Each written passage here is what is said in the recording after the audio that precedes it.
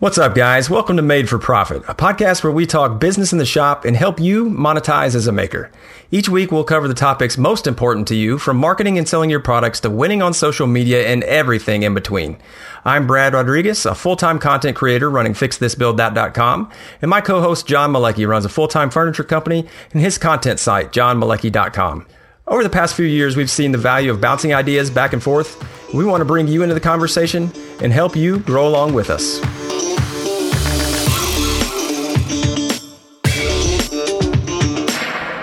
Welcome to episode 13. Today, we're going to be finishing up our three-part pricing series. We're going to be hitting on some of the most asked pricing questions we've gotten since we began the podcast. And also, we're going to give you some more details on the major points that we hit last week. I think this is going to be a great recap and capstone onto this pricing series. And I hope you guys enjoy it. What is up, John? Oh, not much. Just over here choking on my words, brother, because I am so excited to answer some questions finally. This is a little different than we typically do, so I'm pumped to get into it, man. Yeah, I think it's going to be cool because we did have several questions come in, and as we looked at the show topics as well, I think we covered a lot of that information in the wrap up from last week too. So this will be a great carryover, and we can also talk about some of those things that I think when we listen to it, we're like, look, maybe we need to clarify a little bit of that, make sure everybody's on the same page. Absolutely. Awesome. Well, before we get started, I want to thank our new patron members over there that joined the MFP tribe, Matt Aiken and Iron Mountain Woodcraft. They went over to patreon.com/made for profit and joined over there. They're going to get the after show as well as some of the Instagram reviews. We'll be talking more about that at the end of the show. So if you'd like to be part of that, you can go check it out. John, what you been working on this week? Got a big week, second week in the shop. I know I say that quite often, but for me, I absolutely love every day I get to spend doing this. So once again, another big week, wrapping up a full scope of work for our client, which is always a lot of fun because those are typically your larger numeric projects, you could say. So got a lot of reclaimed wood coming out of a building. We used to do trim work, moldings, did a bunch of floating shelves. I think like 18 floating shelves. Nice. All resawn and floating boxes that were built. A butcher block top and a bunch of window treatments. So getting all of those wrapped up. So that's been a pretty cool project and something to really test the new guy in the shop, Andrew. So that's been fun. And then on top of that, I have 3 carts that I've been working on myself for one of my sponsors and another video edit. So a whirlwind of a week here, but just a light week in the shop. Yeah, man. Yeah. What do you got going on? In comparison, nothing. But so I've been finishing up the live edge shelves I was doing. I got those done, and I've gotten into edit on those, and so we was waiting on the hardware. Finally got that, and that was kind of interesting installing that hardware. So I'll be covering all that on the video, and then I've also been doing a little super top secret project for my daughter involving purple spray paint. So I know I've texted you, so you've seen a bit of it, but you're like, what is that? Yeah, I was after you dropped purple petunias early on in the podcast. We just all know that it's not for your daughter. It's for you. It changed me. I'm a changed man. So I heard the purple theme in the shop is brand new. So that's actually, guys, I'm spoiling it. That's what it is. Yeah. This one, there's not going to be a video or anything for this. This is actually just an Instagram engagement. So I will be sharing some of that here over the next few weeks. Actually, I don't know exactly when that will be. I have to wait on the sponsor for that. So anyway, speaking of pricing, John, let's go in and clarify a little bit about what we talked about last week. So markup and margin. I believe last week I talked about markup and I may have said margin and just mix those words. So just to be crystal clear of what these are, the markup is the percentage difference between the actual cost and the selling price. So if you have $100 in cost and you sell it for $200, then that's going to be 100% markup. So $100 extra on top of the cost that you had.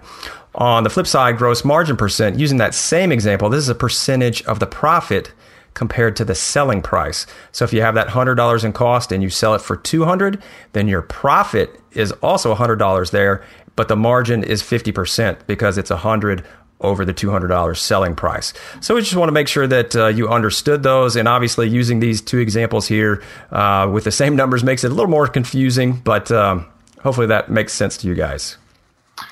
Yeah, and what this does, I mean, essentially, a lot of people are going to be throwing these markup and margin jargon at you. Just have an understanding that markup will always be a higher percentage and margin will always be less than 100. It should. I don't think margin can mathematically be above 100%, can it? No. That would be nice. That would be nice. So because of that, what I do is I use margin as a projection of what I want to make from the product, and then work the math backwards. And in I guess the stance of how to use markup for my sake, it doesn't really bode well to my pricing strategy because of that. Because essentially you could just go, I'm $500 into this, I'm going to sell it for $1,000. Well, you actually don't know, a lot of the other factors that go into it, depending on what you include in your cost. Do you include your labor rate into your cost of goods sold, or are you just including fixed costs? Are you including your, a couple things we'll be touching on later, but your labor burden, are you including your taxes? So there's a few reasons that I don't like to use markup for my pricing strategy. And that's why I was talking about that 40% margin last week. So I guess getting a little deeper into that, the questions we were getting and the feedback we were getting after we dropped the episode and on social and in a few other mediums in which we get questions were, do you include your fees? Do you include your labor burden for your employees if you're using those? How do you actually get to that 40%? And I just want to be clear with the type of information that I am trying to portray to you guys here is based on my experience. I am giving a lot of generalities because I am trying to show an understanding for the thought process behind markup and margin, and not just saying, hey guys, sell stuff and mark your prices up for no reason. So when you get into looking at why margin actually matters, it's because of the costs that are incurred by the business itself and not by the costs of you as the creator or you as the laborer. So there's much, much more that goes into it. But from a general sense, and we talked about last week, you want to shoot for your target margin. Mine, for instance, is 40%. Now, the specific question that we got was asking about your labor costs and if that is included in your projected margin. And here, Brad and I actually had to jump into it for a good 20 minutes to get the exact, message we wanted to get across. But, operating margin and product margin, net margin, there's a ton of different, there's a lot of steps along the way, different aspects of your pricing model that will factor into it when you get really, really deep down into it. And that's why there's pros, that's why there's accountants. That's why there's entire departments at large companies designated to looking and running numbers to get all of this stuff together. So first suggestion would say, don't get too caught up in all of the tiny little details, because if you can generalize and get yourself on the right track, that's a better step than not doing something to get to a margin solely based on, do you actually know every penny that's coming into your pricing strategy? Because of that, I wouldn't really, really stress upon, labor burden and those type of things, unless you're running a multi-person company and you have, a lot of employees at different labor rates. Because I don't have that, I can't give you any information based on my experience. And Brad, you might have some more experience with that type of strategy. But yeah, I would say just shoot for a general number, and then whatever your labor cost is for your item, whether you want to include, burden and essentially what the burden is, guys and girls, is all the fees and extra stuff that goes into having an employee. You have insurances, you have state taxes, you have what else goes into it? Administrative fees. So you've got federal and Social Security. You have to pay all of the federal taxes too. So, like, just from a corporate perspective, as so complicated. It is. It's super complicated. So from a corporate perspective, we would definitely look at things burden. So it's basically the total all-in cost of an employee. And a lot of times we would talk about those in hourly rates because I worked in retail. So most of the employees at the stores were hourly. And so you would say, maybe if they were making $15 an hour, the burden rate would be maybe $18 an hour. So it's basically just adding in all those things, but pulling it down to an hourly rate or pulling it down into something where you can say, okay, here's the total cost. So, like John's saying, I think that the key here is like, if you're at that level, if you're trying to decide, hey, should I put burden employee cost or labor rates, or should I put unburden?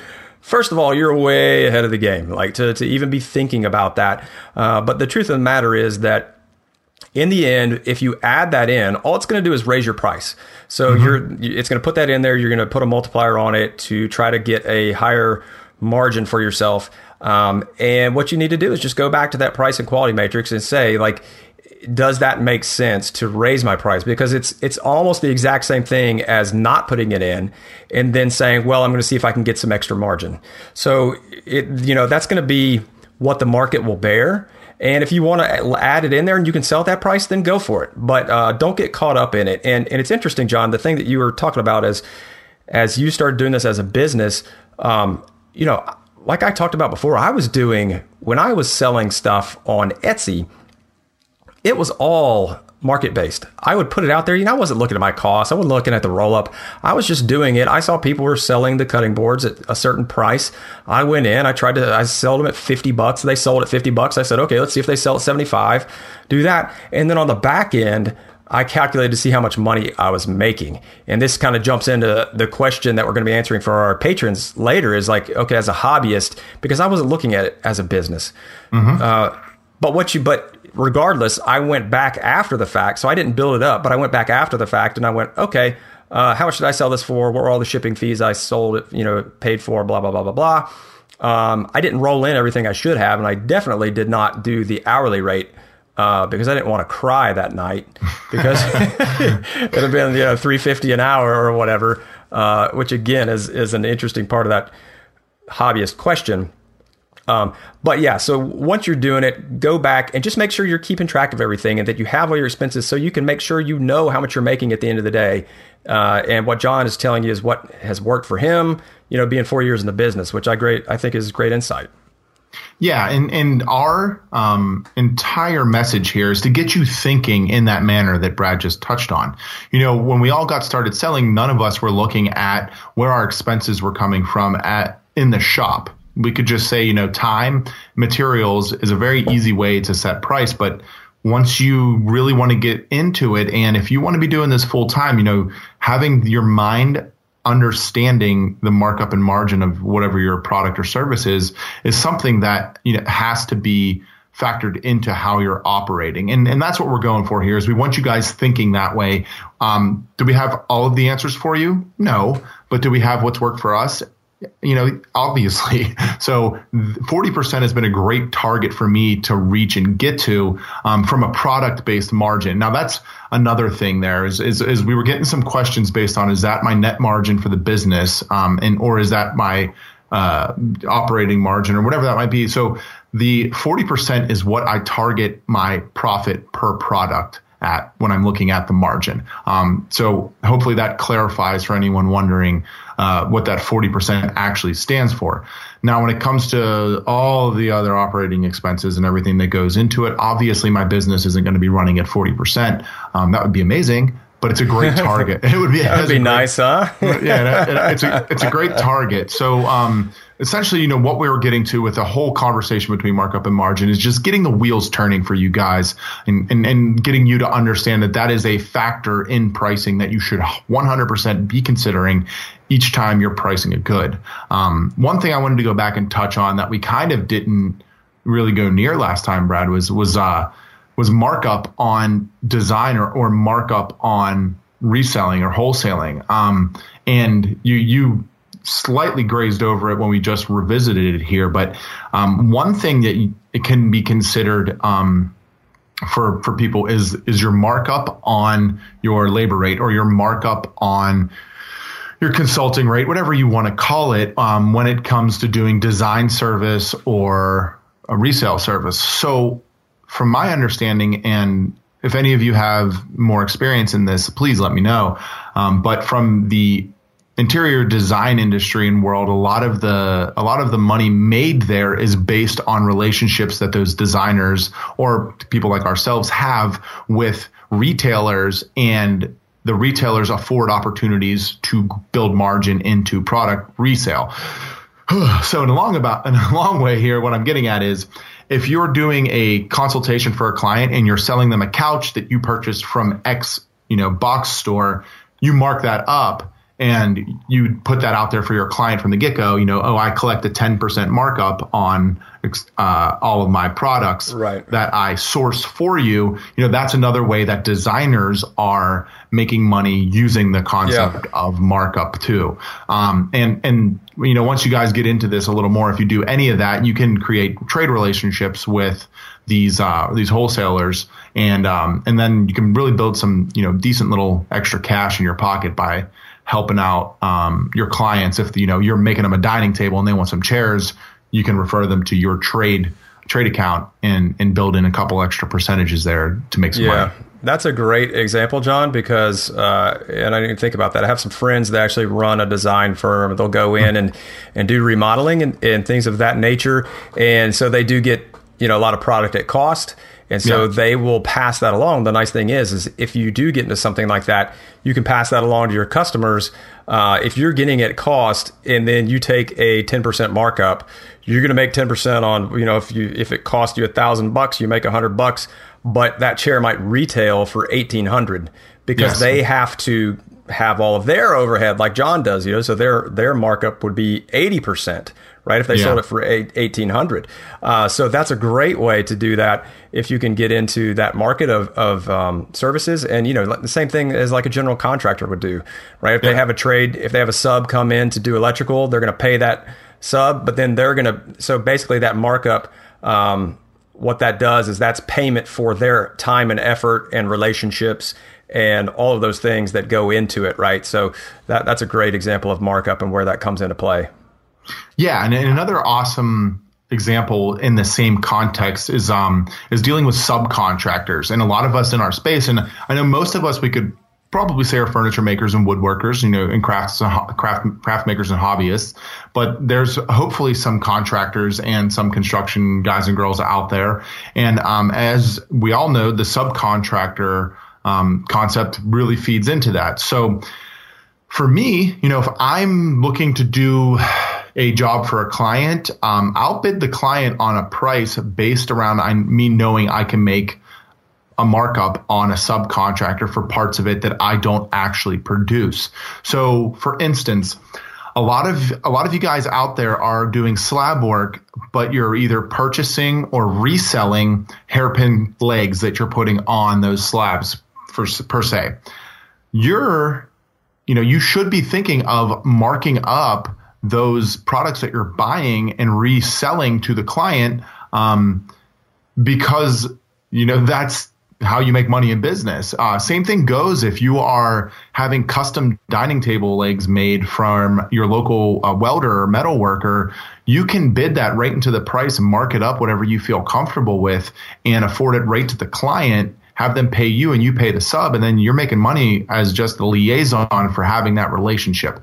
So I actually build percentages into my subcontractor fees for clients as well, because you're not always going to be able to do 100% of everything. And as much as we want to, sometimes it's just not worth your time. You can get a better price from someone that's more experienced who can do it faster and give that to your client. And as you and I constantly preach relationships, wouldn't you rather give them a better product than you trying to throw something together because you thought you could save them a couple bucks or you can make more money on it? So think about that when you're hiring subcontractors or when you're subbing out parts of your furniture or your custom work too, because that's another way to use markup to your advantage when you're dealing with a scope of work over an individual piece, or you're dealing with multiple items and things going into in your client, your client's bill of whatever they're looking for. And that should be, in all keep it reasonable. In all fairness, well, and that's what I was going to hit on is in all fairness, though, what you should really be doing, if you're doing it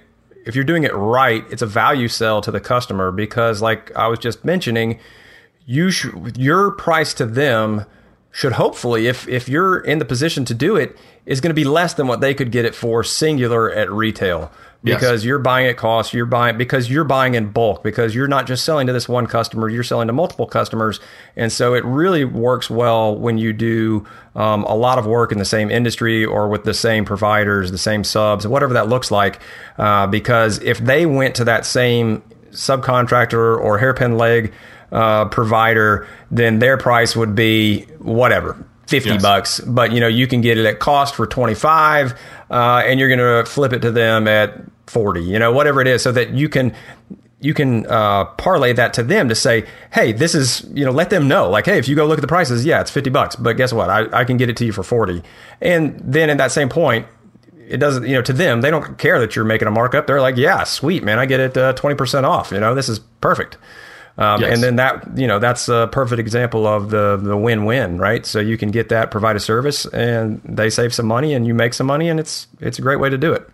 Yep, and I'm almost all large retailers in the design industry. If you can think of something in the design industry, they typically have trade discounts. So that's what you guys want to look out for and apply for. You do have to have an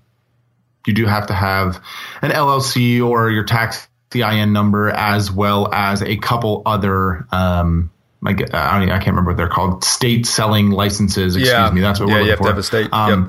So you apply for those and you do the process, and that takes time and all of that. So you build these relationships, and you have to renew them every year. And you go over them. You can even, a lot of them you have to call and talk to somebody, which is insane these days. But you can do most of them online, and it's a nice addition for your clients, even for a lot of us doing furniture, just being able to say, hey, I have a relationship with the X company.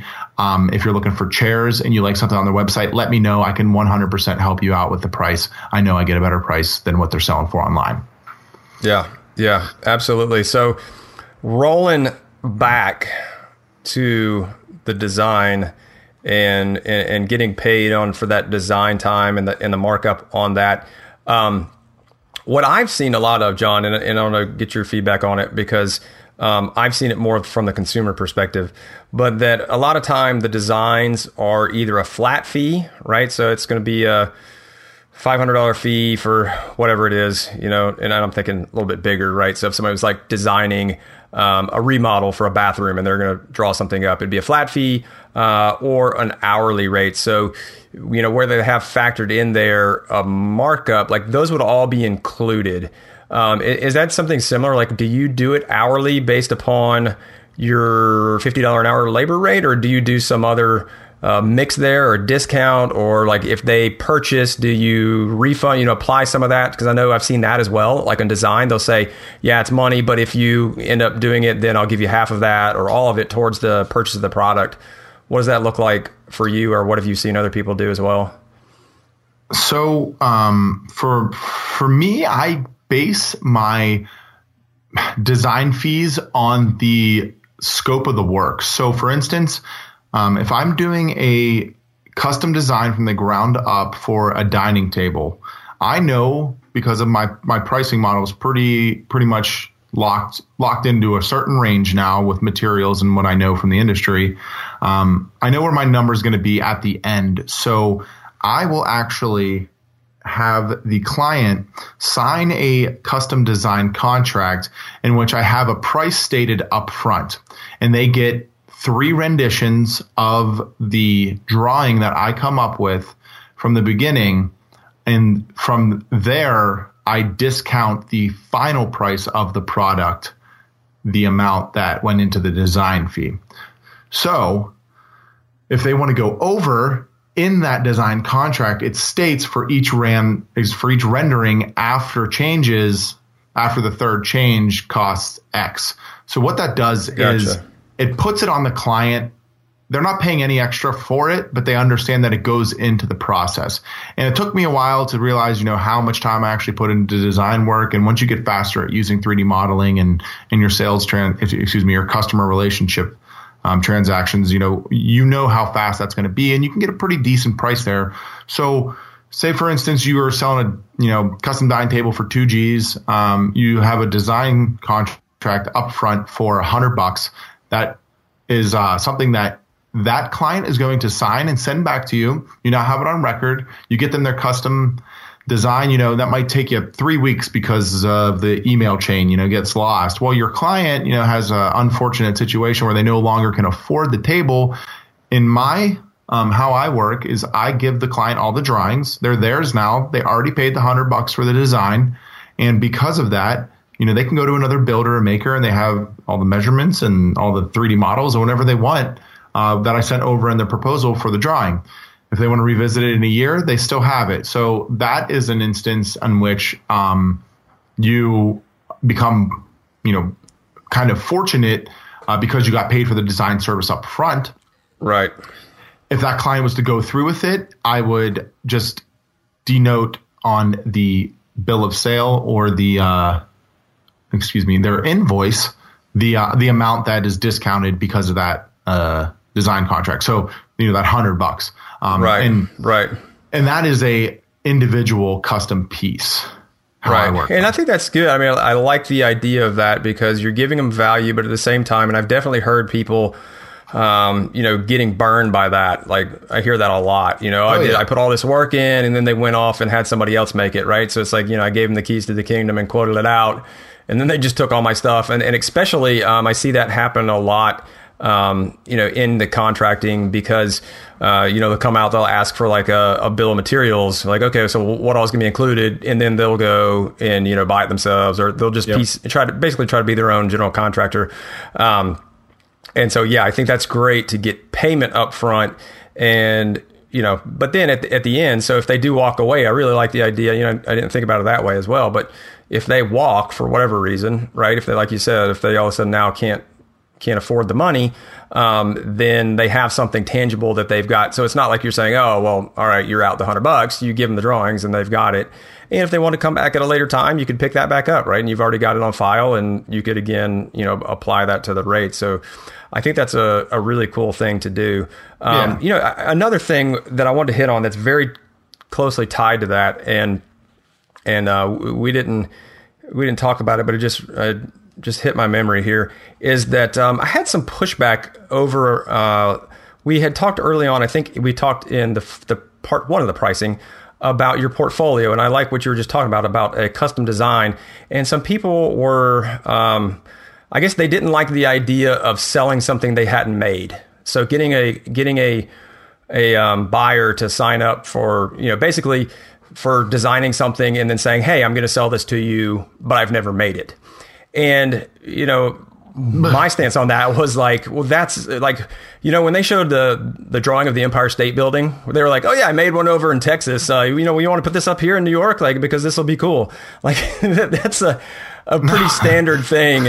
And I think there was some terminology, right? Because I said probably portfolio. And so it was like, okay, well, here's the technical term of what a portfolio is, versus saying, hey, here's what I can do. So I really like, and what I tried to draw it back to was that the whole idea, like you're trying to solve a problem for a customer. Their problem is they need something custom for their bathroom. They need a table. They need whatever. Mm-hmm. And just because you've not built that before doesn't mean you can't solve their problem. Exactly. And if they like what you've made in the past, they like your design, they like your techniques, you can show them the things, hey, here's some things I've made. But, well, in your instance, it looks like you need, a double wide. Looks like you need this. Looks like you need that. And you can draw it up. But in no shape, form, or fashion do I think that you only have to be limited to what you've done.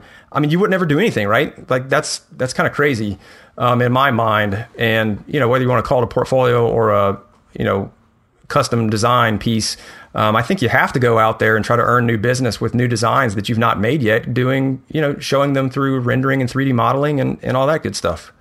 Yeah. 95% of my business is custom designs from the ground up on things I've never made before. So if you've got a problem with that and you can draw, you could probably put those sticks together in the orientation in which you drew them. And that's what's kind of confusing there. It's because in order to construct it digitally, you have to know how to construct it physically, or yes. You would. Right. So, I mean, it's an interesting thought, and I can see why it would be thought of that way.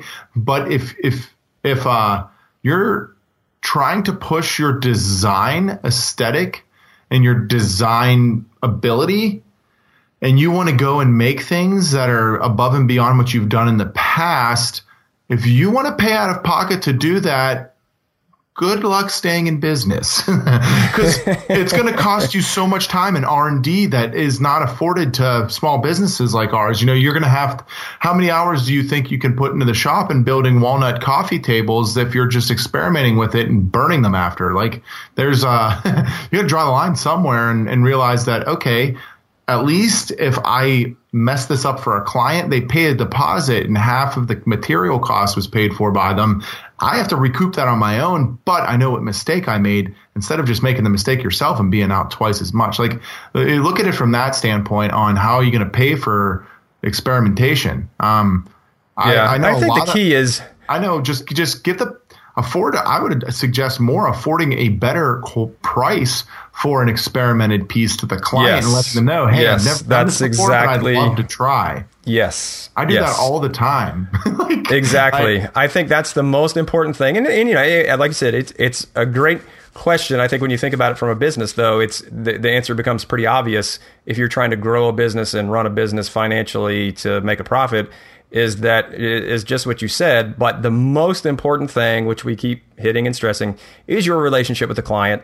And that all has to be up front. If you do put something together, and I think, you know, some people said, oh, well, like a rendering, like I would never suggest drawing a 3D model, you know, rendering it so it actually looks semi-passable for real, and then like putting it on Etsy and then trying to sell it without talking to somebody, you know, and have somebody pay for it. Absolutely like not. That. It is a conversation starter and it's a marketing piece for you.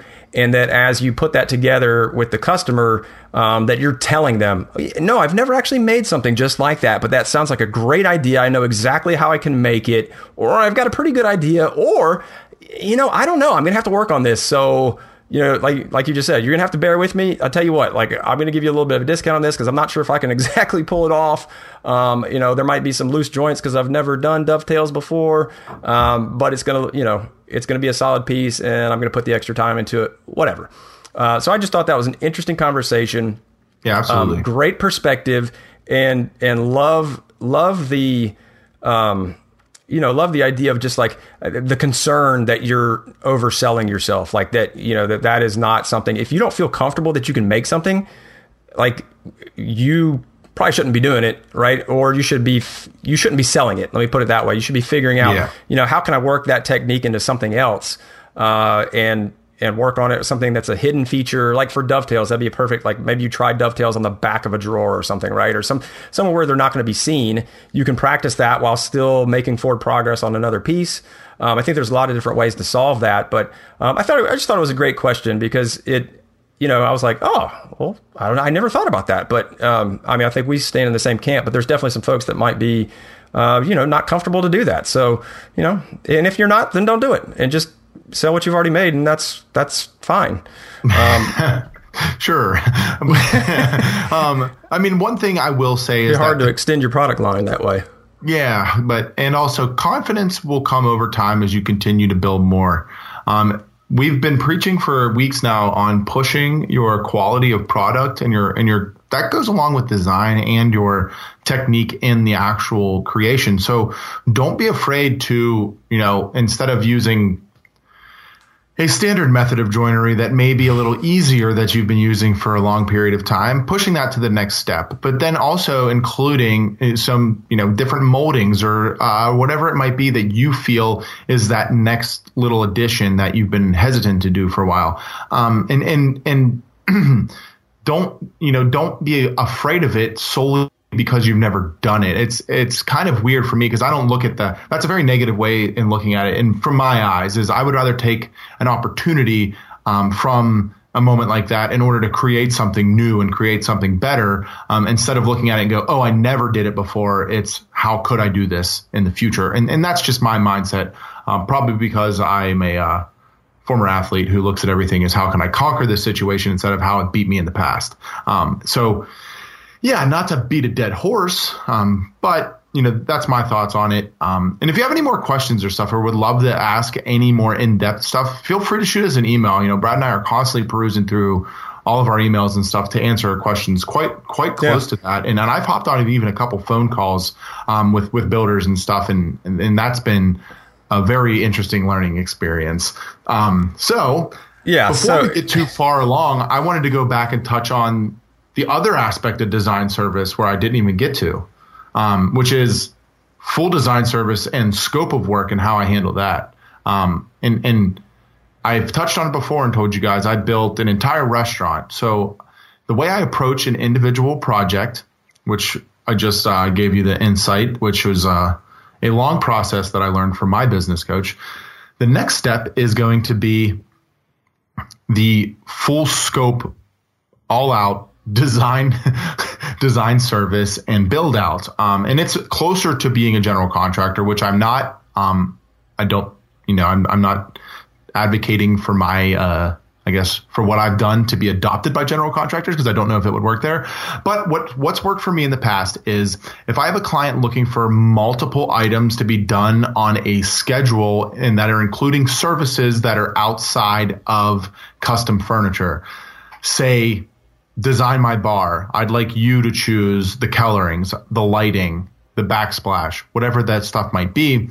I'm not hammering your tile together. So, to get paid for that type of stuff is a little bit different. And that goes back to design contracts. There's a lot of different ways to do this, but for me, I'll typically work on a retainer for a designated time period for hours based on a month. So if I know it's going to be a 6-month project from start to finish, I will negotiate with the client a fair price based on a number of hours. Say I typically do like a 10-hour minimum per month at a rate that I feel is appropriate for my services.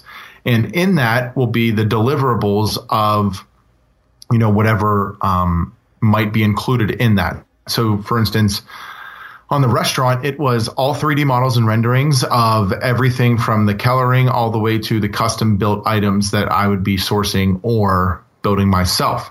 And that takes a ton of time. If you're designing each individual piece custom, obviously you want to get paid for that. So I negotiated that based on a retainer rate that was a minimum number of hours per month. And that also included, which a lot of people forget, meeting time with the client. Right. So you got travel. Means they're going to take you out of the shop. And if you don't factor in for that, you're going to be in for a surprise at the end, right? Yeah. And what happens a lot is you get in conversations with your client where everyone gets fired up and we're all sitting there spitballing ideas and having a good old time.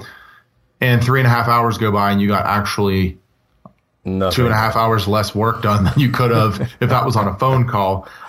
So by having your hours set for the month at a rate and then added onto, that client is going to look at the time they spend with you as something that is much more valuable, because they can't just have you in there and going, oh, I went to Home Depot and got this light and these 36 different color swatches. And what do you think? They're going to come to you with their 3 favorites because they know that hour's costing them $50, $100 or whatever it might be. So thinking about it that way, when you get into those situations, if a client's asking you to design their whole basement and not just their custom bar, think about how much time it's going to go into that, because that is it's a way a lot of people aren't making money when they could be. The next part that goes into that is sourcing materials. That also takes a ton of time, especially if you're coming up with a proposal for the client. So for instance, I'm not just bringing to my client's attention one light that I think works in a space, especially if for whatever it might be, a sconce, overhead lighting, lamps, whatever. They're getting 4 or 5 different options there. And then I have to break down the pricing on my own end to know what it's going to cost the client, and then also know what the shipping turnover time is. And there's a lot of stuff that goes into that. So that's built into the retainer. And that's also something that you need to make sure that you're factoring your time into, because that is how you get paid for a design service. Lastly, is going to go back to markup. Previous to purchasing anything, let your client know that all, for my sake, I'll charge X rate markup on all sourced items, because I have relationships with my distributors that I know I'm still giving them a 20-30% discount. And I'm making money on the sourced items, as well as, now for me, it was a selling tip, but I afforded no markup on custom work because I bid myself to do the custom work. But that's just something that was something that was fortunate because I can do the custom work when a lot of designers, that's not something that's in their scope. So when it comes to design time, it's really something you need to sit down and think about. It's how do you want to designate your time for design? What do you want to be doing? What don't you want to be doing? What do you want to put on the client? What don't you want to put on the client? All of those things go into it. And then I'll make sure you're just thinking about how you get paid. A lot of us can lose money and get into those situations where you go from making a custom piece to designing an entire kitchen and then you're out all kinds of money because you're running back to Home Depot, and you're picking knobs for 7 hours that you didn't know you were going to have to do. Right. So when you have, this is an interesting part. We haven't really talked a whole lot about, you and I personally. Do you find it more profitable to do? I guess I'm just thinking of the difference as I'm thinking of a listener here, and they're going like, "Oh, nobody's ever asked me to design anything for them." Like a room, but is that something people should, be thinking about and be like, oh, you need a coffee table? Well, what about, throwing in this or some lights? Or do you think that the profit is there? Is it something that you add as an extra service to keep clients happy? Or is it something that you feel is at the same level or higher than your furniture builds from, profitability and good use of your time? It depends on the project. So if I'm doing a high-end custom item for the client, say a kitchen or custom bar, those are two great examples. That's when I will try to upsell and afford the client an opportunity to do the full design because those are such huge items for that space. Coffee table, dining table. Dining tables, close. I always afford my client an opportunity to purchase chairs or seating through my associate accounts, just because, I love bringing my client as much value as possible. But along the same lines, it's very hard to design a living room around a coffee table. Even if it's the most killer coffee table there is, there's going to be a lot more going on in that room. When it comes to the kitchen cabinetry, that's the main thing in the kitchen. So helping them, source everything from your backsplash to the granite or whatever your solid surfaces are, your lighting, your pulls, all that stuff. You can see that is a bigger scope of work and that room is basically 80% designed by your cabinetry. If you're efficient with your time, you have the relationships already, and you have something in mind in your head, and you think that it's going to be a win-win situation for you and the client, that's when I would go ahead and ask, would you like me to choose some lighting options for you? And, I have some relationships that I could get you some pretty good pricing on. I wouldn't just walk in and say, hey, I'm an interior designer. Let me make your wildest dreams come true. Because, I know, for instance, a lot of very skilled designers, and I'm not good at the finishing touches of a project. I'll just say it in all humility, but I'm not good at picking out your throws and your rugs and all of the, your accent pieces that are going into a room. But from a general space and spatial, I guess, build, I do a pretty decent job there. So I always try to afford my client, a better experience or more value by doing that stuff for them. Yeah. And I really like the idea of that because I think the other way and the way that people can play it out, because I don't know. I mean, from my perspective, like, I'm not great at design, so I wouldn't be good at that as far as like total, compilation of a room. But I love the example of like if you just make kitchen tables, or if you make tables, you don't do chairs, of having somebody that whether that's going two ways. So whether that's going to the supplier, like you talked about, and I don't know, John, maybe we can leave a link or something, or I don't know enough is that all mostly local, or are there some national providers that we could turn folks on to check out? I work with all national providers. Go to your favorite resale store that your wife's making you go buy candle fixtures from. Scroll to the bottom of the website. It'll have a trade discount or a trade program, something with the word trade. And then you can see whatever they need to apply to it. So for instance, I work with West Elm, Arhus, Restoration Hardware, Pottery Barn, and a bunch of clients like that, and they're out there for designers like us. Now, granted, I had to go through the process of being considered a designer and to get, those accreditations in order to do it. But because of that, I'm able to provide that value to my client. So I'm not just saying you can do it with anybody. It depends on whatever you're creating, but there's, that's another opportunity for you as a maker or builder, whatever you're doing, to go build a relationship with a designer where you can both win. There's local interior designers all over the place, men and women doing incredible jobs. If there's someone in the area and you're saying, hey, I have a client, they're looking for some chairs, throw them a bone. That's when they're going to turn around and throw you one. And that's actually how I got started in that, as I was working with an interior designer when I built a float studio. And she did all of the finishing and I did all of the grand scheme kind of stuff. And it worked out really well. And we built that relationship and continued. And we work together on a bunch of projects now. Yeah, no, I love that. I love that kind of nugget that just kind of came out of the conversation that was definitely unscripted. But I think it's a great way that you can use the pricing model to help drive value, because that's the other thing is that if you're going to hit a price, if you have these other connections, it's all about value add, because like we mentioned, it's about differentiation and it's what you can do for the customer. So if you come in and say, I can build you that dining room table, no problem. It's going to look exactly like you want it, and it's going to be $2,000, and that's it. Then that's great.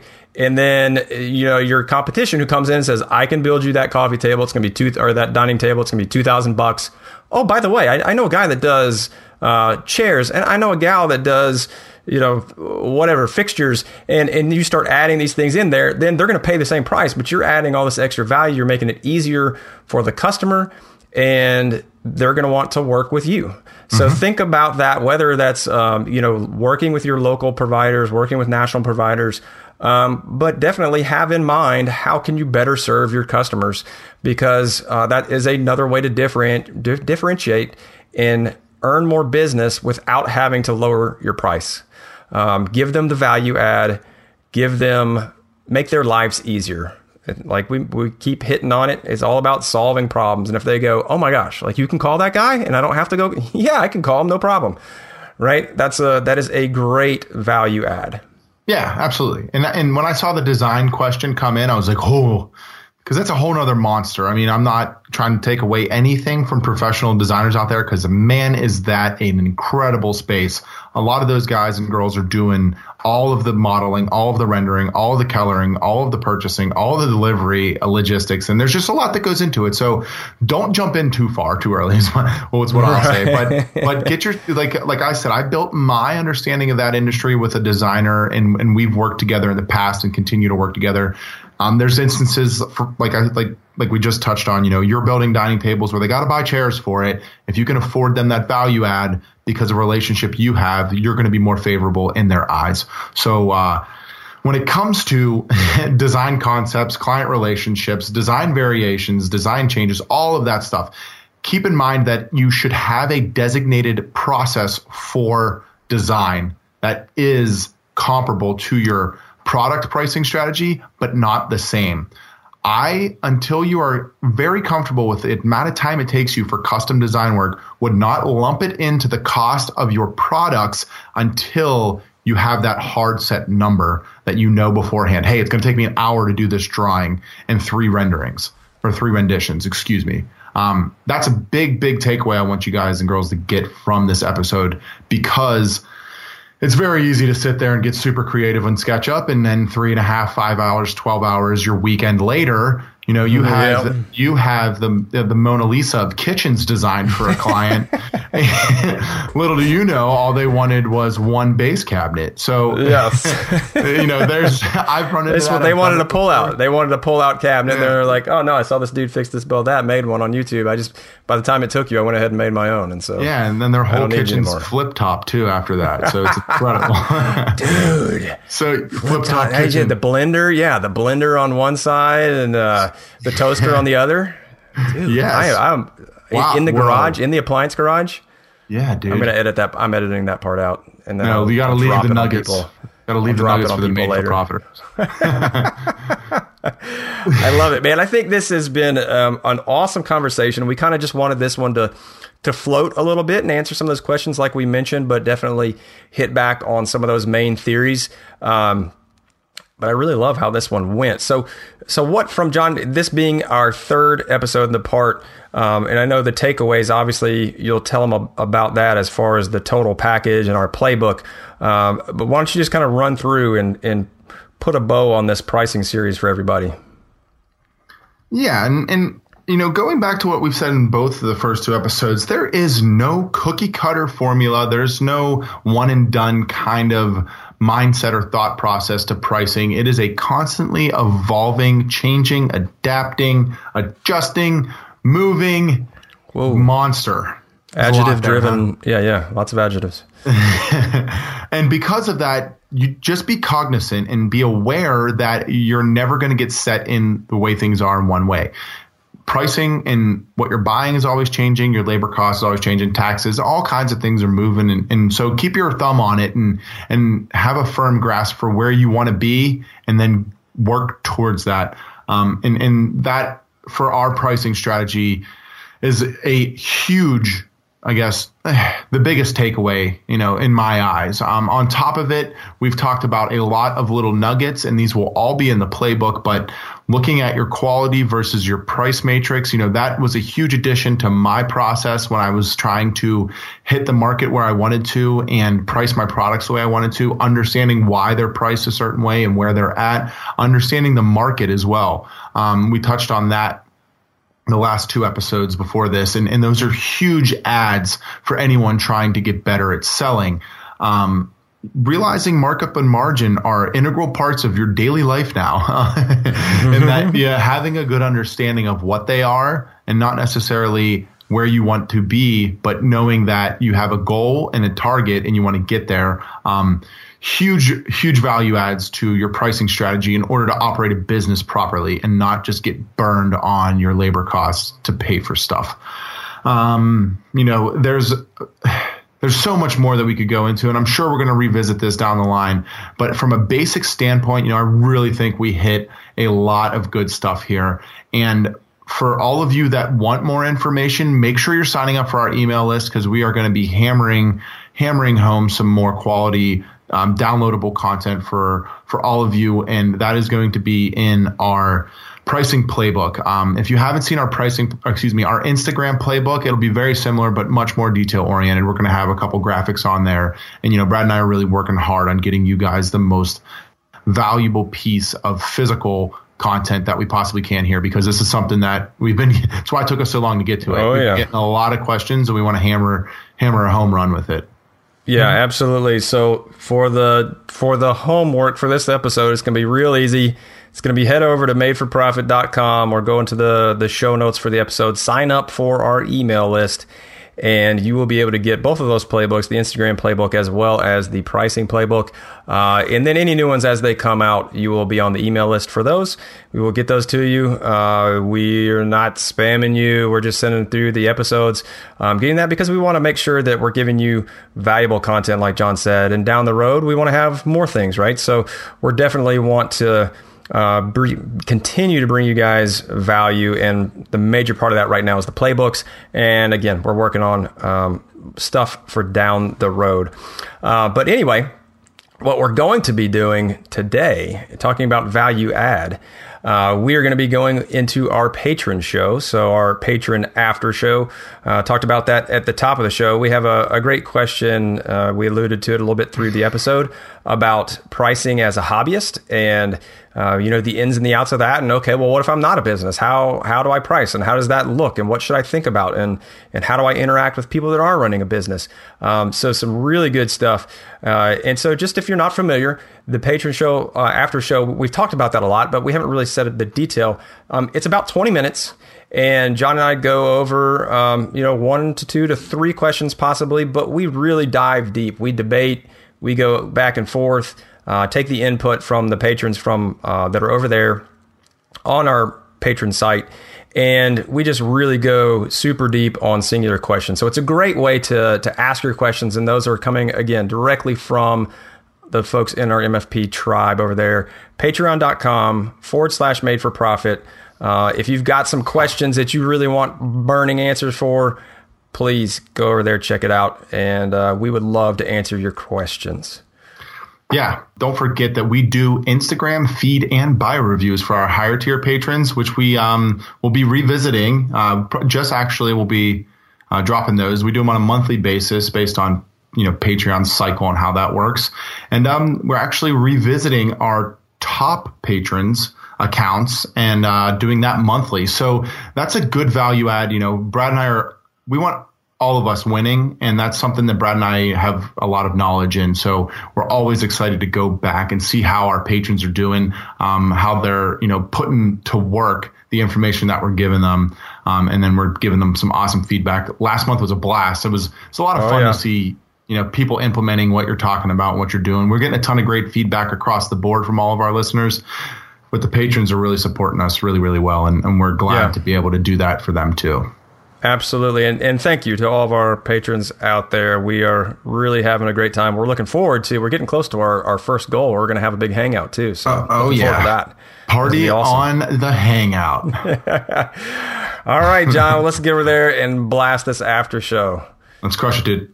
So thank you guys for checking out the show. If you'd like any more information, you can head over to madeforprofit.com. We'll have our show notes as well as our email list subscription you can sign up for. There you'll receive tips of the week as well as all of our other actionable content. If you're digging the show, we'd love to get a 5-star review over on iTunes, and we would greatly appreciate that. If you have any other questions or suggestions, you can email us at madeforprofitpodcast@gmail.com. We'd love any of your input as well as any of your future show topic suggestions. You can hit us up on Instagram at madeforprofit, where we will be answering your questions and giving out tips to help you grow on your own social networks. So once again, we really want to thank you guys for tuning in, and we will catch you on the next episode.